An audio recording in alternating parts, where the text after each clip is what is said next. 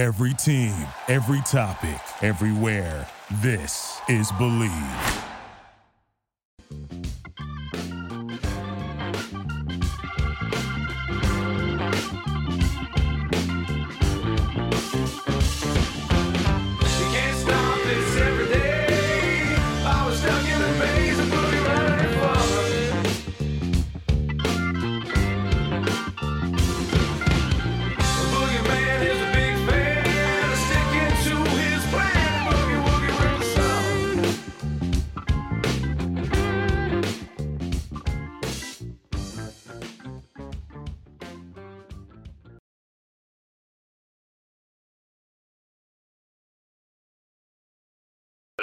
The lineup certainly getting produced for him here, and that's something they're going to have to look at a little bit here.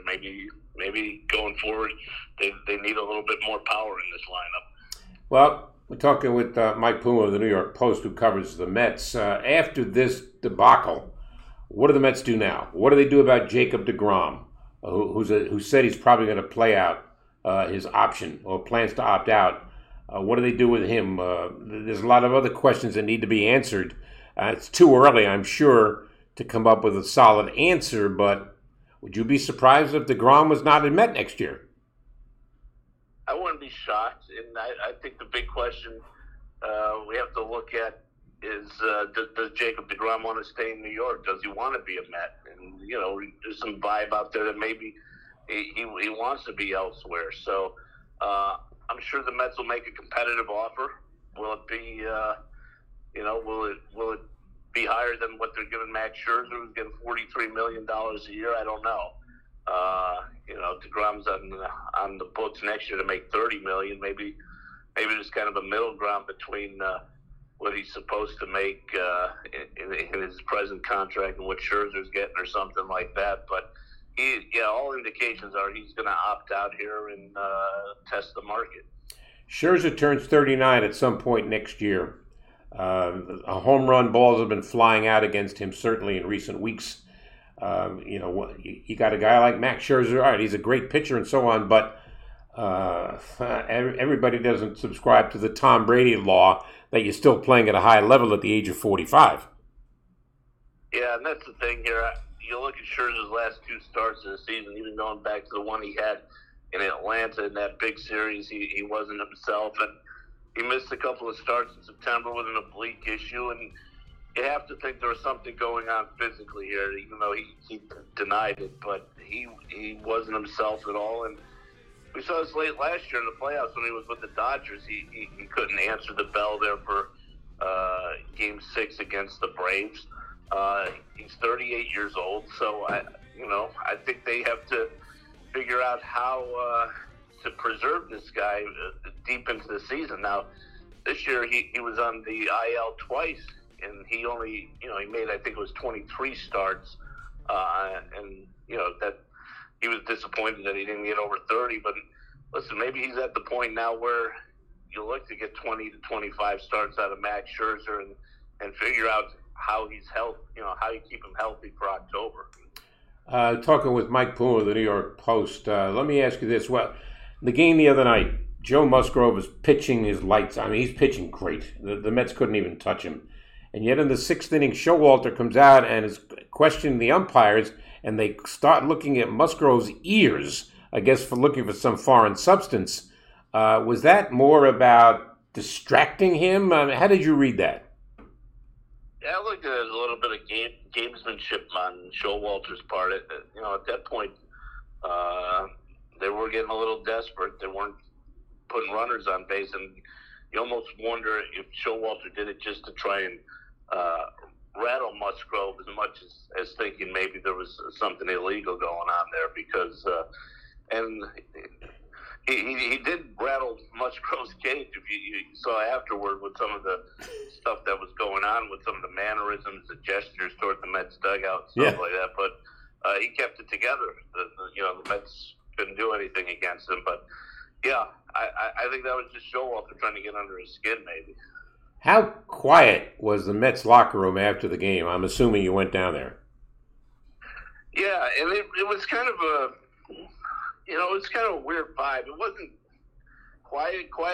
It was almost like, okay, it was guys saying goodbye to one another and a lot of hugs. And,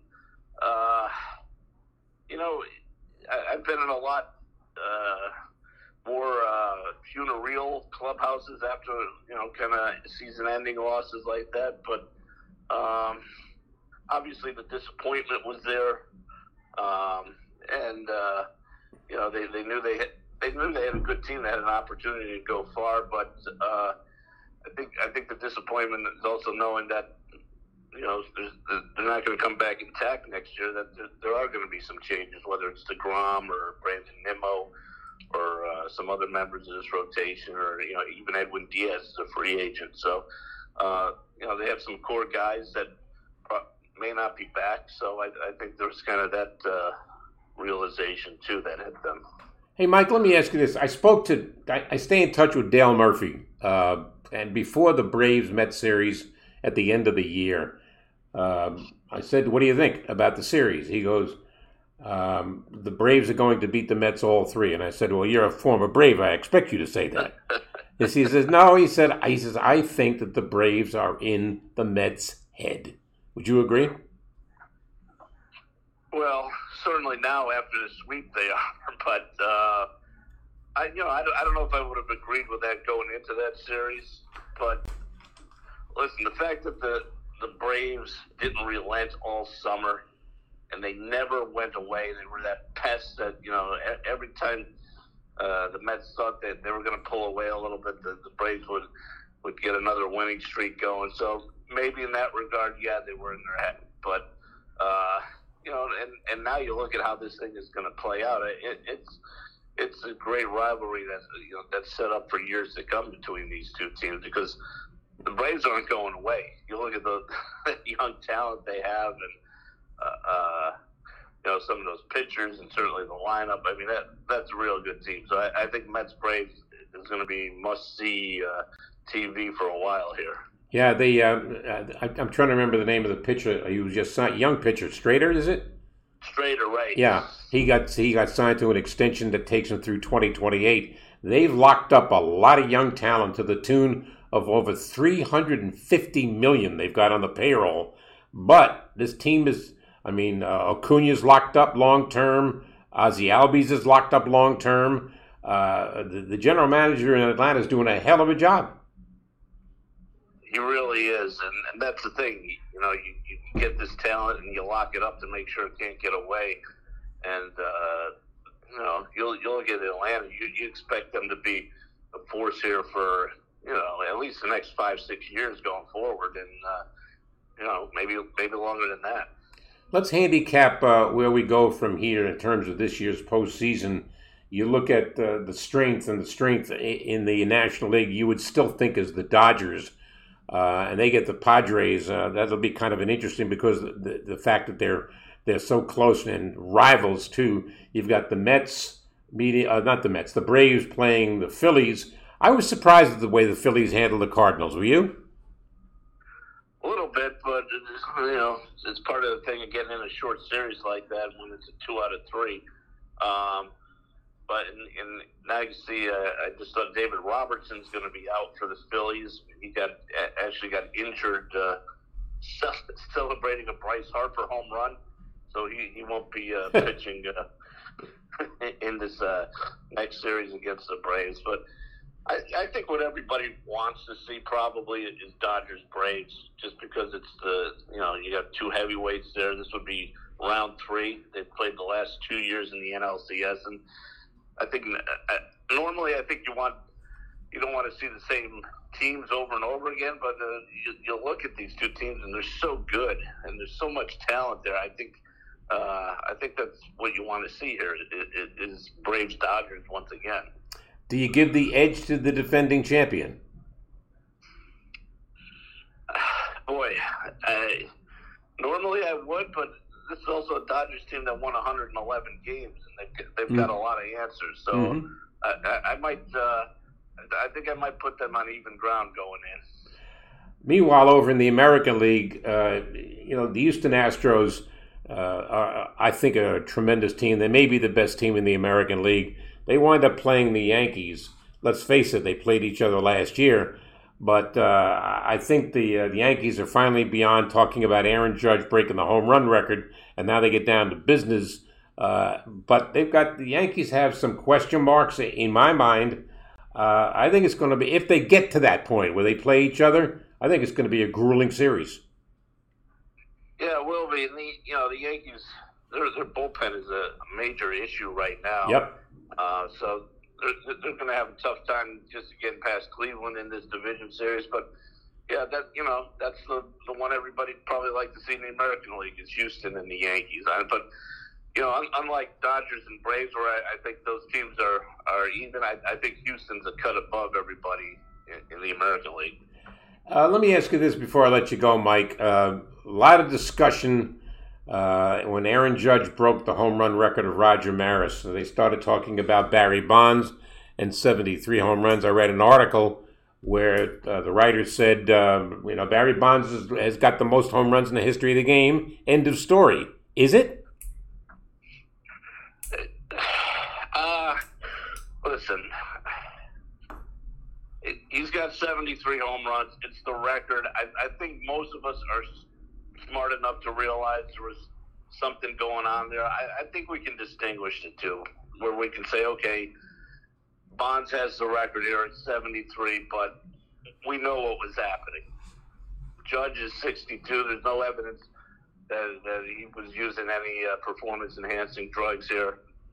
So I just look at it that way. I don't know if we have to, distinguish here between black and white, where it could just be, all right, this is what it is, I would say this. I don't know Aaron Judge, but what I've seen and what I've read and what I've spoken to people that cover him, this is Aaron Judge, all-American boy. I mean, everybody seemed to be rooting for this guy because people like to see records broken.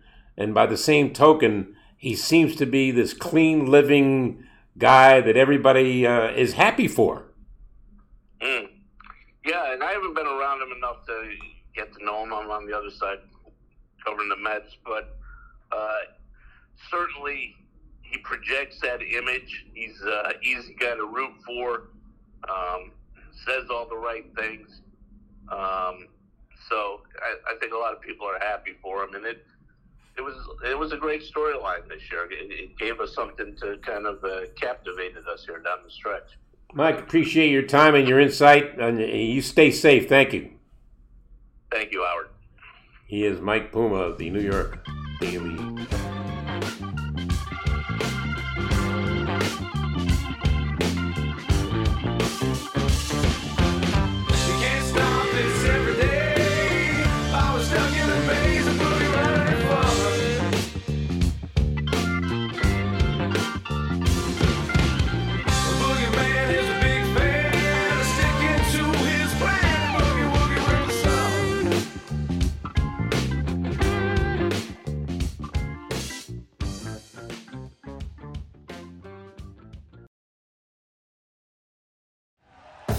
Thank you for listening to Believe.